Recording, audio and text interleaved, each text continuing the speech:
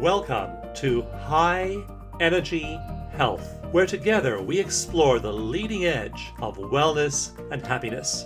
I'm your host, Dawson Church. By choosing this time together, you're declaring your commitment to a positive mindset, elevated emotions, and a great life. Thanks for joining me for today's episode.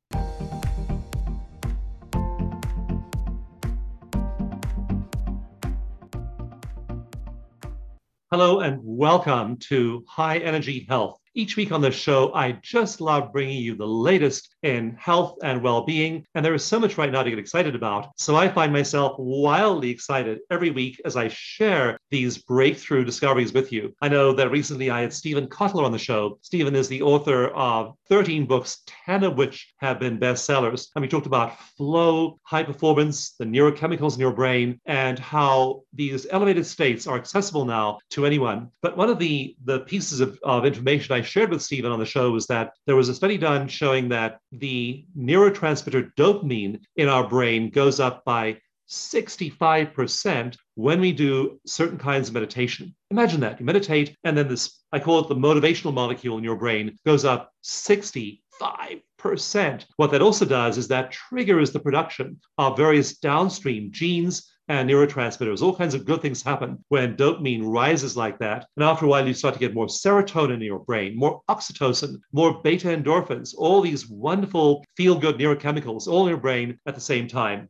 I describe all of those in my book, Bliss Brain, and you can get the book for free at blissbrain.com. We're also doing research now on people using those free meditations, which are available with the book at blissbrain.com, and the research using MRIs, using EEGs, using various kinds of psychological tests are showing us that people get much happier when they do this. One of the people I've been interviewing, a number of people trying these meditations, and one was saying, I'm getting happier than I even knew was possible. I thought I was a happy person before I began. I'm now going to Bliss Brain on a daily basis. So I want that for you. And you can get both the book and the meditations free at blissbrain.com.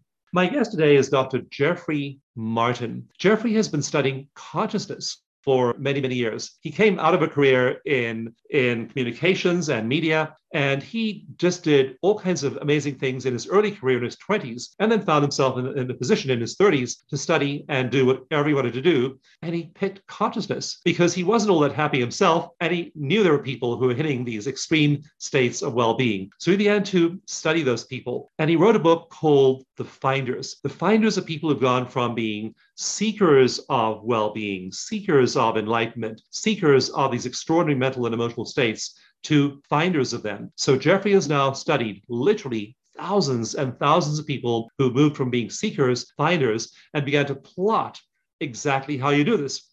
What methods move the needle the fastest? So you're going to love connecting with my guest today, Dr. Jeffrey Martin, and you will find that it's not only interesting and powerful information, it's also really useful. This is also part 2 of a 2-part series. So if you didn't listen to part 1, go and listen to part 1, where Jeffrey talks about what he calls the locations in consciousness that finders get to. They aren't all in the same place. It's not like you're a finder and you're in the same place as the other finders. There are different locations within these states, and they have different kinds of experiences in those different locations. You want to go and listen to that first interview and get familiar with the locations Jeffrey is talking about, how he measures them, what each one is like. So I'm so pleased today to welcome Dr. Jeffrey Martin as a repeat guest as we look into the science of consciousness. So many people I know have the same story, right? And yet, I just, I'd done everything. I'd spent money and, no money, and done everything I could to try to change that in me, and it just didn't work. And so finally I went off on my own quest to see if I could really solve it. And I left all of that behind, and I went back to school and picked up cognitive psychology and, neuroscience and skills like that, and how to do scholarly research instead of business or technology or whatever research. And, here we are 15 years later at the end of a project that I, really went all around the world looking for who are the happiest people. And it wound up being these people who are experiencing, was often thought of as sort of a persistent transcendence, something that's often lumped in with religion, with Buddhist enlightenment and, mystics in Christianity and Islam, and all the way down certainly to, the earliest forms of human religion. You find it in the first writings of mythology and human religion and all of that, right? But we found that it's really brain-based, it's brain and body-based. You can see the signatures of it. You can produce the signatures of it with direct brain stimulation. These days we've been messing around with things like transcranial ultrasound, which is just like a speaker you stick on the outside of your head. That's kind of fancy with some advanced mathematics. And it can very precisely stimulate parts of the brain. When you stimulate the parts of the brain that showed up in the neuroscience work around this, you get similar effects, unsurprising effects, the effects you'd expect you would probably get. And so it's really been a fascinating journey into what is extraordinary happiness. It's exactly what Judith, who I love. Judith is amazing, and her work is incredible. Everybody you mentioned, I love. There were Stephen, all friends of mine. I love them all. It's exactly what Judith says, right? Which is like, we get this all the time. There's like, I thought I was like peaked out in happiness, and then it turns out there's like this whole other form, or this whole other level of well-being that's possible that I never even suspected before. And so that's really the territory we've been mapping. And of course, mapping it now with tools, you've been mapping people's experiences, and then you've also been assessing them before and after. And so you now can actually quantify this, and you're starting to actually publish those results. What are those initial analyses showing? So the analysis is really incredibly rich, because we believe in just collecting extraordinary amounts of data, more data than any research subject ever wants to sit through. I can testify as having been one of your subjects. So on the one hand, you get extraordinary well-being. On the other hand, you get to get over your trauma involving all of the research and the extraordinary well-being. It's a bit of a catch-22 with us, kind of, So we have all of this psychology data. We have tons of neuroscience data. And the fascinating thing about it all is it's very consistent. When you take our psychology data and you show it to people who really understand that data, who've been reading articles about that type of data and whatnot forever, what you get is disbelief, frankly, that you can have these levels of movement, right? Just exactly like you were talking about with Stephen. You talk about these massive changes in neurotransmitters and in just, sort of shifts in baseline stuff in your brain. And it's not just the neurochemicals, it's the brain waves, it's the connectivity, and it's both functional and, non-functional, sort of virtual, if people want to think of it that way. In other words, not directly wired together, connectivity, and just all sorts of stuff. These things all matter. Brain pieces getting thicker and thinner, right? Based on where you would want them to get thicker and thinner, right? So like not the fear center, not getting more, right? But shrinking, and other stuff getting, more. It's incredible the consistency of the data across it all, right? So whether you're talking about the psychological data or the cognitive science data or the neuroscience data or the physiological data, I think you'll agree, because you're familiar with the literature as well, it's a remarkably consistent picture across the whole thing. And we've seen the same thing in these extreme sort of, extremely high-end forms of well-being, if you will, sort of this next generation, if you will, sort of forms of well-being. The picture is incredibly consistent. Now, you have this point that you describe of entering persistent well-being. In the finders, you talk about that as kind of the threshold. And what I was wondering is how you measure that. How do you measure when someone's in persistent well-being? What is the threshold for well-being? And then what is the test for persistent well-being? I think that's a great question. And there's a lot of different ways that we can do it, but we need a practical way for people to do it for themselves listening to this podcast, right? And so what we do from a practical standpoint, not from like a physiological standpoint or something like that, but from a practical standpoint, is we just basically give people choice A and choice B, if you will. And choice A is essentially the default human condition, which is an animal-based condition, right? It's a condition that basically says something's wrong in this moment. Your system should be on guard, right? Maybe the ceiling's going to fall in, right? Or maybe somebody's going to burst into the room, or maybe the internet connection is going to go down and that's going to be a disaster, or whatever else, right? But the system is kind of always on edge. And with traditional things like positive psychology sort of would have been considered traditionally sort of the best tools within science to really help people get happier. It can dull that edge. It can kind of push it a little bit more into the background. Some people's genetics will keep it a little bit more into the background, but you've got it, right? If you look for it and you look down deep and you ask, what's the base of my sort of psychological functioning in the world? You basically get down to a moment-to-moment discontentment of some kind, a sense that something might not be right. And you've got to kind of be on guard. It's in every animal. Look at any animal in the animal kingdom, watch them take a minute to eat. And what do? When they're not taking that bite? They're looking around for what might be about to kill them, right? And so it's that type of thing. The thing that changes with this is that just plain goes away. And it runs across every variant and every variation of this. And what it's replaced with is the exact opposite, which is a sense that somehow, even if it's very paradoxically, you might be in a dangerous situation, but still deep down, it feels like somehow things are still fundamentally okay. There's this fundamental contentment, as one of my friends from Yale, for instance, calls it, or these different words that people have tried to sort of get at this with, because it's such a surprising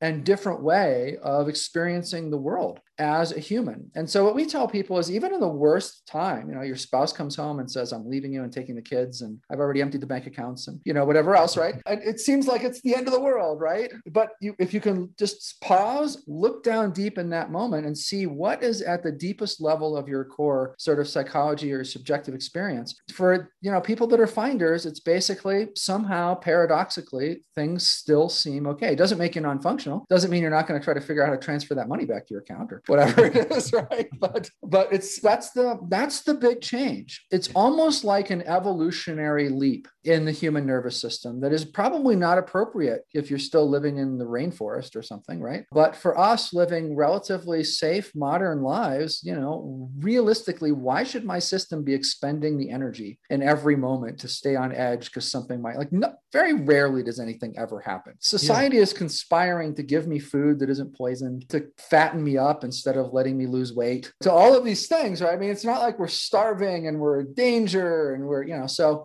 that's the big change.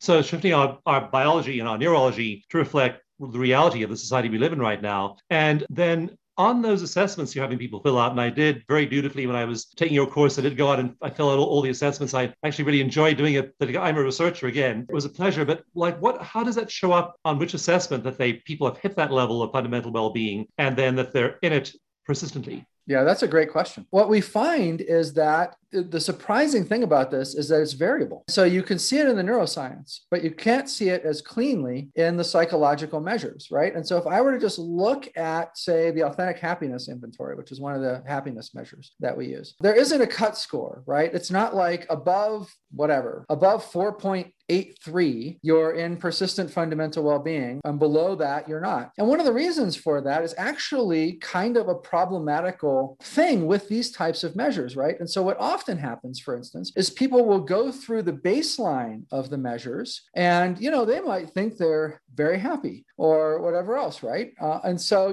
they'll be like, oh, I'm a 4.8 out of 5 or whatever, right? And then they get through and they realize there's this whole other level of well-being that they never imagined existed before. And then they're like, well, crap. I can't really answer that I'm any happier than I did before.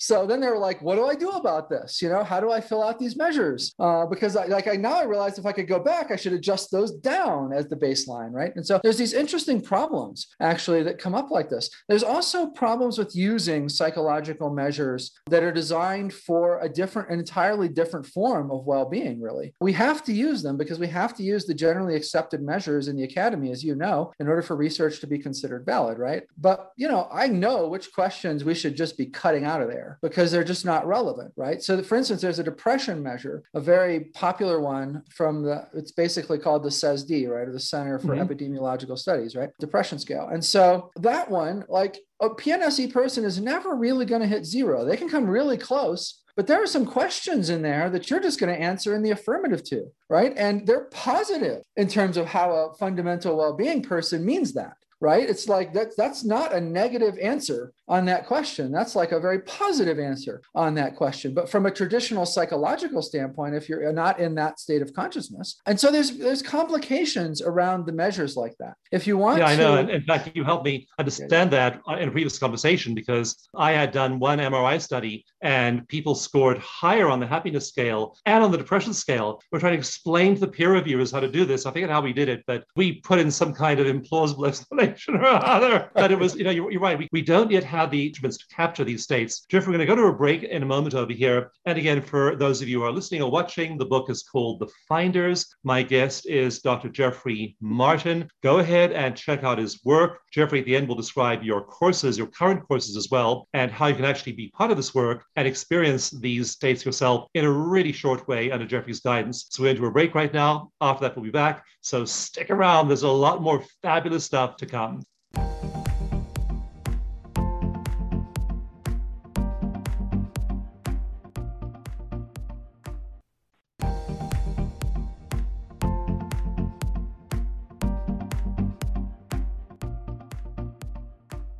My name is Dawson Church. You're back listening to High Energy Health. Welcome back. And each week on the show, we just overflow with enthusiasm for all these amazing new breakthroughs in health, well-being, and happiness, and how you can apply them to your life. It's unbelievably powerful. It's unbelievably useful in shifting your reality field and the reality of everything around you. So please do apply these techniques. They can make a huge difference in your life. Jeffrey, earlier you used the term PNSE. Go ahead and define that and also give us a quick Cook's tour of the locations, at least the first 4 locations. Absolutely. Yeah, sorry about that. I just threw that in. I've been doing a lot of research talk today, so I've got to probably use our science word instead of our public word. So that stands for persistent non-symbolic experience, which is basically our academic term, our catch-all academic term for this type of stuff. It means the exact same thing as fundamental well-being. So when people hear fundamental well-being or PNSE or persistent non-symbolic experience, they can just think of it as all the same thing. And what our previous work has shown, and what was in the last interview with you, and people can go back and review, is that there are different types of this. And so there are many different types of it. There are 4 primary kinds that people land in. We call those locations. We say they fall along sort of a continuum of related experiences. And so you're sort of located somewhere on this continuum of experiences. And location 1 is actually a very simple thing. It's just a transition from that sense of self that had the fear and worry and whatnot as its foundation to the one that has its sort of, peace, everything sort of okay deep down as its primary change. Negative thoughts fall off faster, negative emotions fall off faster. There's a quieter mind in some cases with people. There's all kinds of other traits that people can see in that earlier interview. The second location is really sort of a deepening of that, but there's also a perceptual shift. And so the mind the negative self-talk and all of that gets quieter, the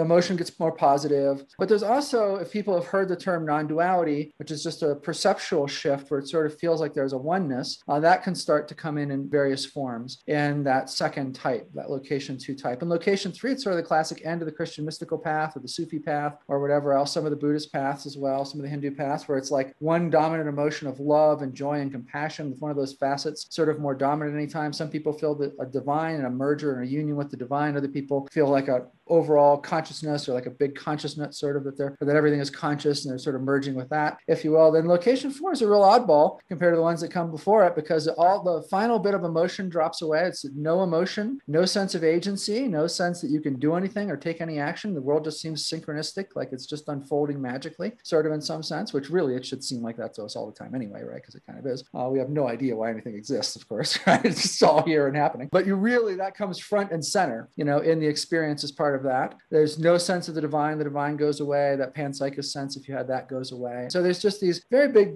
differences between types. And people can get into that in the last interview if they want to sort of watch that and get a little bit more detail. Those listening, that Jeffrey is really the first person to map what we call these locations. There are others beyond 4, but just 1 through 4 are the first to be aware of. And then I'm sure you're mentally self-assessing yourself as you're listening to Jeffrey. So you're getting some sense right now just by that really clear description of where you are. So that's kind of the starting point over here. And then we're now going to talk about how you can shift between the different locations. Yeah, it's fascinating. And one of the things that I thought would be fun to talk about today, because we haven't really been talking about it up to this point. And so I think you're probably the first show I've ever really talked about it on. And that's a pretty neat thing. You're the ideal person, to talk about this with, because you're so awesome. You have such breadth across all of this. I mean, you're just amazing. You couldn't have this kind of conversation with many people, right? Have it be rich and deep and, know that the host is really going to pull out the understanding for the audience and all of that, right? And so one of the things that we've noticed over years is that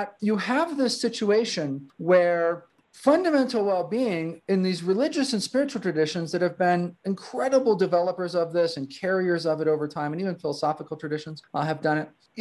It's almost always viewed in a univariate kind of construct. And what I mean by that is it's like you're trying to get to X place, right? And so like if you're in the Christian tradition or the Islamic tradition or something like that, right? You're trying to get to location 3. You're trying to get to this place that has a very clear phenomenological description like the one that I just gave for it. And if you're either in it or you're not. Right. And then when you're in it, sort of the name of the game is to get like as much of you crammed into it as you possibly can. Right. And so what's fascinating about this from our perspective is that first, that's what it kind of feels like you should be doing. Right. And so if you just kind of naturally stumble into this stuff, that's just sort of what it feels like the natural unfolding process should be. But of course, we know from every other form of human psychology that lots of times our natural intuitions are not our best or our strongest ones. Right. I mean, they don't necessarily lead to like a superior, peaceful human race and,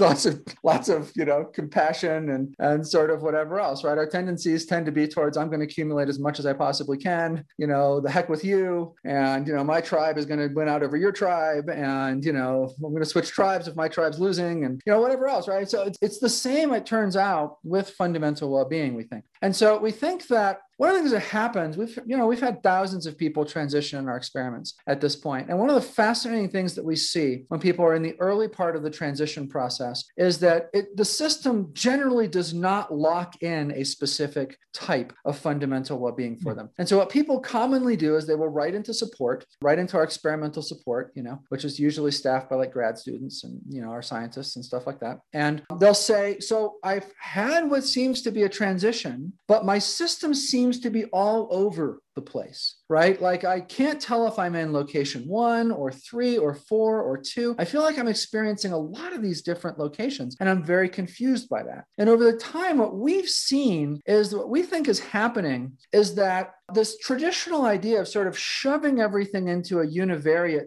sort of system within yourself, just trying to get everything into location 2, if that's where, you believe is the right version of fundamental well-being, right? Or everything into location 3 or whatever else. We think it's actually supposed to be a much more flexible system than that. And you've got a lot of different parts of your psychology, a lot of different parts of your psyche. And that, it's okay for one piece of you, for instance, maybe the intimate relationship piece with a partner, it's best to have that be in location 3. It's got the love and the joy and the compassion. It's who doesn't want to be around location 3 people? Like the best people to be around, right? Whole traditions have like stopped at location 3 just because like that's who you'd want to be in the monastery with, right? Not a bunch of location 4 people maybe. And so it's like, there've been all these decisions made over time around these types of things, right? Whereas for work, it might be better for me to be in location 2. Right. And so what often happens is people kind of struggle with this when they learn about the different locations. They're like, wow, well, location 3 is amazing. I'd really love to be in location 3, but I just can't run my business from location 3. I just have to be in location 2 to run my business. I've just learned this practically. Right. And so what we're saying to people increasingly now is, maybe don't think of this so much as a univariate system. And a univariate system approach to it, we think, has actually caused a lot of problems because what you're really doing with all forms of human psychology is you're basically picking your band of disassociation in your subjective experience, right? I mean, the only thing, we talk a lot about ego conscious or sort of,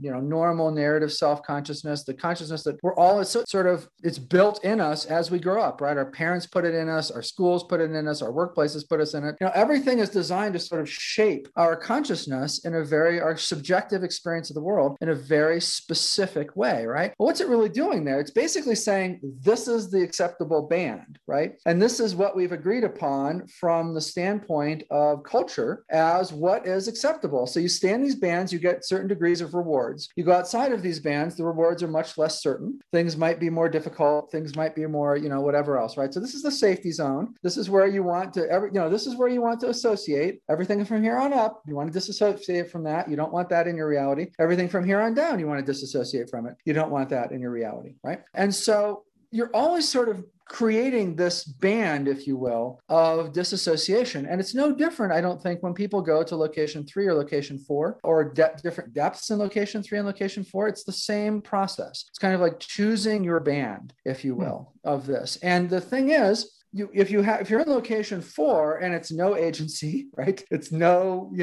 self-referential thoughts, it's no sense of the divine or whatever, right? I mean, it's all these things, right, that are gone, right? Well, that leaves a lot of stuff up here that is outside the zone, and a lot of things down here that is outside the zone that really help you to function, in terms of just being nice to people over time, and whatever else, right? So you have to move into that location 3 to be nice to people, to relate to people, and so on. We'll pick up with more of this after a break. You're listening to High Energy Health. My guest today is Dr. Jeffrey Martin. His book is called The Finders. Please stay tuned. We'll be right back after a break.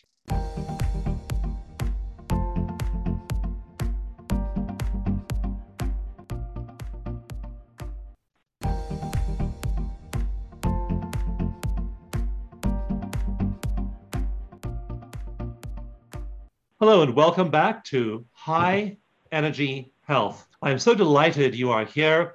And every week we explore the leading edge of wellness and happiness, and especially giving you tools you can apply in your own life. This is the second half of a 2-part interview with Dr. Jeffrey Martin, author of the book, The Finders. Jeffrey, also, which website should we give people as far as the best one to get the whole collection of your work right now? That's a great question. I think probably either nonsymbolic, nonsymbolic.org, nonsymbolic.org, which is our main research center site. Probably has the craziest collection of links to all kinds of different facets of this and stuff. Or my site is actually not that bad as a hub either, drjeffreymartin.com. Tend to sort of keep it well pruned down to... Okay, good. Okay. So drjeffreymartin.com or nonsymbolic.org. So go there to get more information about Jeffrey, and also about current projects he's doing and how you can join into one of these wonderful courses he's been teaching and refining for the last many years. So, Jeffrey, taking this to the next level, one of the ways in which I've been wrong so many times in my scientific career, and I love being wrong. It's like when I had this argument about, with the acupuncturist saying that you can tap any point. It's just the act of tapping on the skin, acupressure that's effective. The actual points don't matter. I was totally wrong, because then there were studies showing that the actual points are tiny. It matters. 20 years ago, we thought that, there was neuroplasticity in certain parts of the brain, but it was basically pretty fixed and could affect some parts of the brain in a minor way. Now, the research is showing we're affecting parts of the brain in crazy, enormous ways, like the one case history in my book, Bliss Brain, of this guy who began mindfulness, and his dentate gyrus grew by 22.8% in 8 weeks. I mean, we're now realizing there's crazy neuroplasticity going on in the brain. So as people are then discovering these locations, moving into successive locations, then discovering that they have the ability to move between locations as well, and again, there's a lot more where that idea comes from. What parts of the brain are changing? Like, we know the emotion regulation network's changing pretty quickly. What other parts of the brain do you expect are changing as people progress in their ability to move between those locations? That's a great question. And, you really would sort of have to get into the weeds on this one a little bit. The primary changes are really around nodes that relate to, as you might expect, some key sort of affective processing type things, meaning emotional processing type things, but much more so to things that relate to the overall network, and also the many, many sub-networks that have been discovered around the default mode. And so if you look at the default mode network and you look at its 2 primary hubs, one basically in the front of the brain and one in the back of the brain, basically between the hemispheres and such, you see the most pronounced changes as someone really deepens into this in those types of parts and structures in the brain. And from there, it gets down to connectivity changes. And so it's not that you're like looking at substantial changes in this or that specific part of the or activity, at some specific part of the brain. What you're really looking at is how the brain is rewiring communication between different, both subnetworks of that overall default network structure, but also from that default network to other networks that exist in the brain. I think one of the great studies in this area was really done by Zoran Josipovic, who you probably know. And, Zoran did this great study many years ago that he talked about forever. And I felt like every conference I went to and was speaking at, that he was speaking at, which was a lot of them, giving the same talk. And felt like it was just bouncing off of people, the power of his research, right? And it showed the first rewiring between these networks, which was groundbreaking work at the time, because there was this belief, right, where you have these two main networks, let's say the task and default network, just to use loose terms. And, task is pretty self-explanatory, right? When you're doing a task, it's more active, right? And default is kind of also self-explanatory. When you're just sort of sitting around lollygagging, right? The default network goes up. You're not doing a task, right? So the task one goes down. And the idea is that there's sort of, one goes up when the other goes down, right? And Zoran was like, these aren't doing that as much as they should in people who are experiencing non-duality, as an example. And he's like, what's going on here? And it turned out to be a fundamental rewiring. And that is what is happening. And listen, this is the thing that is going to be groundbreaking about fundamental well-being research for the next 10 years or so. Because what I think is going to be realized, what we've realized, I know some others are getting to, is that these states, these traits, if you will, these subjective, persistent ways of experiencing the world, they are not fixed, right? Like location three is location three because a crap ton of methods over the years kind of got people to reconfigure their brain in a certain way where location three pops out of it, right? But now that you can just take a sound wave and poke part of the brain that's deep in there, and you don't have to have some elaborate method for decades or whatever, like a whole different configurations of fundamental well-being are able to show up. The brain is able to learn very powerfully. If you take psychedelics, it's a bit of a problem because your neurotransmitters are just flooded, right? And so the brain can't learn. It has difficulty getting back to those states. It's one of the things that drives the psychedelic people crazy, right? Is that they can't learn to get to non-duality very easily, it doesn't seem, from psychedelics. But if you're just poking a tiny part of the brain and the brain can see what difference that makes, it's like, oh, I'll be darned, that part does that. Well, let's see what happens when I connect it to this, right? And you can work with it more intentionally and whatever else. So one of the things that's going to come out is that the Finder's book is going to be obsolete probably in 10 or 20 years, right? And this notion of locations is going to be quaint. It's going to be like, oh, well, that's what humanity sort of hacked its way to for a few thousand years. And now, what is it that you want to, bring up? You want to bring self-referential thought down 20%. You want to bring, bliss up 10%. You want some combination of love and compassion over here. Yeah, we'll just dial that in, right? And there's a revolution coming in all of this that I think very few people can see right now on this fundamental well-being side of the fence, in terms of it's going to be a lot more customized than people can imagine it being right now. And they're thus much more able to be appropriate for maximizing individual lives. And there's this amazing dance, but we're going to go to a break in a moment, but there's this amazing dance between phenomenology, a word we used earlier in the show, which just means your lived experience of this. I describe something I'm experiencing, and the label we slap on it in psychology is phenomenology. That's phenomenology to you. And then there's independent observation. We measure things going on in the brain or in the body with genes, with neurotransmitters, with hormones, with enzymes. So there are these two things, and they interweave. You have to understand that we hear about these states, and then some bright guy called Robert Becker in 1961 hooks up an EEG to the brain of someone in one of these states and says, wow, look at this wave. And Max Kane in England doing the same thing. And all these people are starting to do that. Then they say, well, there's a brainwave going on here. Then we feed that back to the experience. And we say, well, when you're having this experience,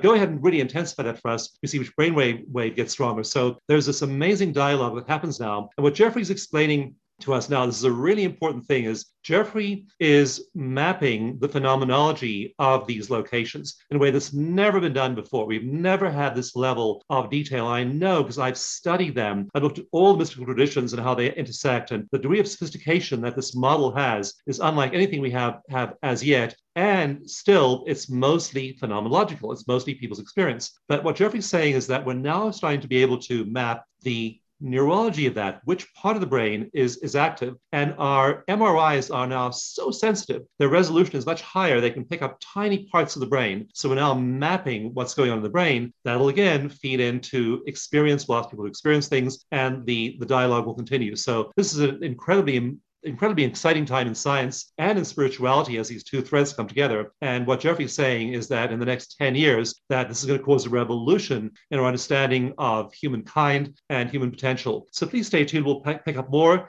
on these points after a break. My name is Dawson Church. You're listening to High Energy Health. Go ahead and grab a copy of Jeffrey's book, The Finders, and stay tuned for more.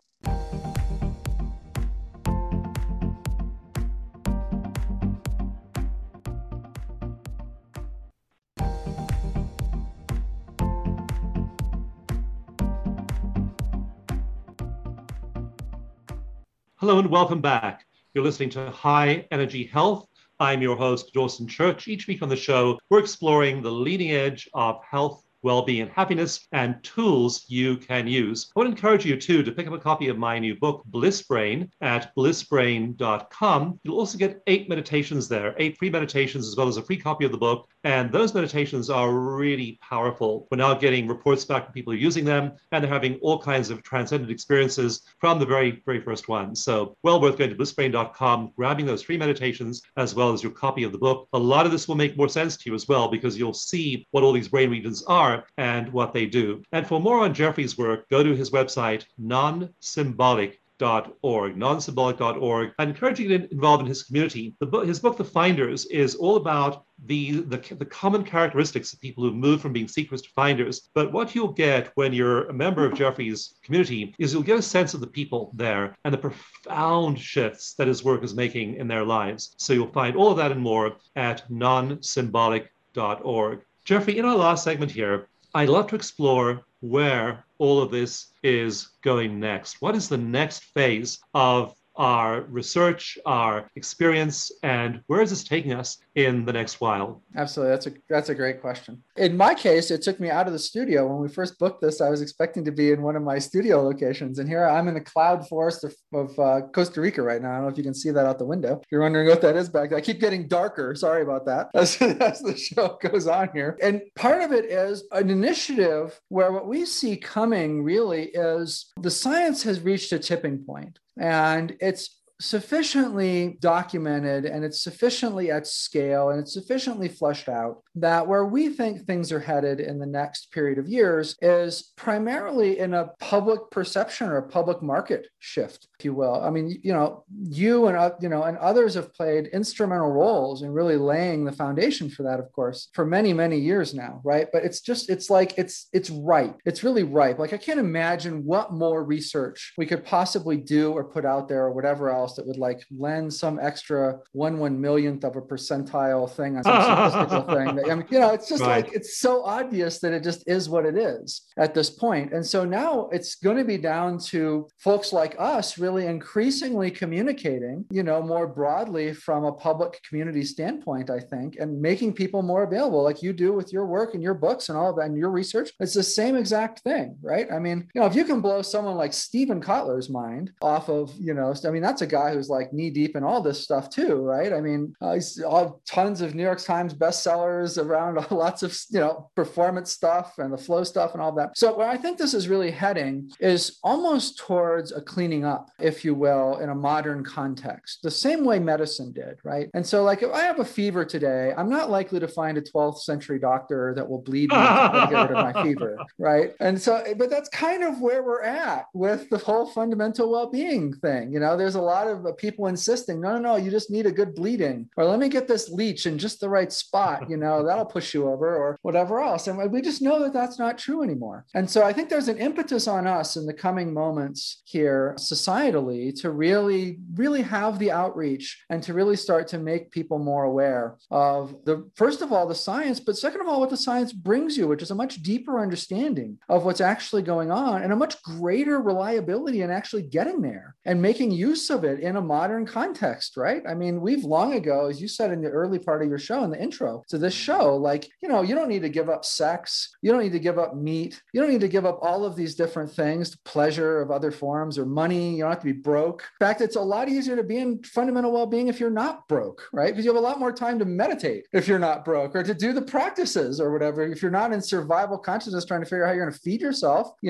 this afternoon. And so there's a lot of these things that are sort of cultural baggage that I think will be turned around in the coming period. I think so. You're going to have that on one front, and we're working very hard on that, as are you and many others, of course, that we're all sort of friends with, trying to sort of help this whole thing along with. And then the other side is really the advancements that are going to be made in technology. If you think about some of the things like Elon Musk's Neuralink, or there's so many technologies like that I could mention. That's just to pick a famous one that people may have at least heard about at some point in the news, right? Or Mary Lou Jepsen has an incredible sort of on the cheap fMRI thing with like infrared stuff or whatever. These technologies are going to be normal 10 years from now, probably. And the capabilities that they are going to bring with them in terms of us optimizing, modifying and optimizing our subjective experience of the world is as unimaginable to us today as, the internet would have been to you or I back when the sum total of information that was available to us was our local library, right? I mean, it's going to be on that kind of a scale of revolution. I think if you bring these two things together, the technology will reinforce what the scientific understanding and whatnot is, right? And make it much more accessible. I think you'll see this becoming a viable additional option in people's lives. Right now, people basically, they have a few different, I can focus on career, I can focus on family, or I can focus on this, or I can focus on that, as they're designing their lives, but they don't know about this really. And even if they do, they think there's like 3 people in the world that probably experience it or something like that, right? And I think what we're going to see is in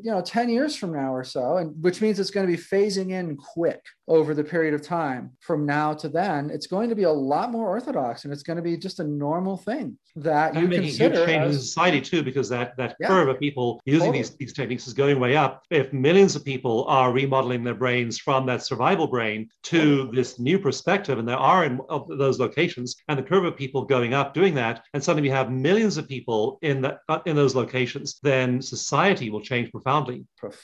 And it's all going to change at a time when AI and robotics are coming online in different ways, and you have people's identities being, falling through the floor anyway, and people struggling. COVID, I think, was a great test of that. What happens when you send the world home to do nothing, right? People get depressed, they get suicidal. Like the way our consciousness is programmed for our modern society is not really able to handle the AI robotics economy that's coming over the next 50 years, right? And so these changes need to be, to me, it's just nature. Like I feel like I'm a cog in the wheel for nature. You probably feel like the same thing. Like nature it knows what's coming. It knows where humanity has to get to. It's experimenting with different options to see which one might work out for that. But it's not going to send us home long-term to get depressed and suicidal. It's going to send us home to be awesome, right? Because that's how we're evolving. Human history is an arc of awesomeness, Yeah, and the future will be nothing like the past or how we imagined it will be projected out on a spectrum. Jeffrey, thank you so much again for sharing these amazing insights and this remarkable perspective on human potential that really is unlike anything that's come before. And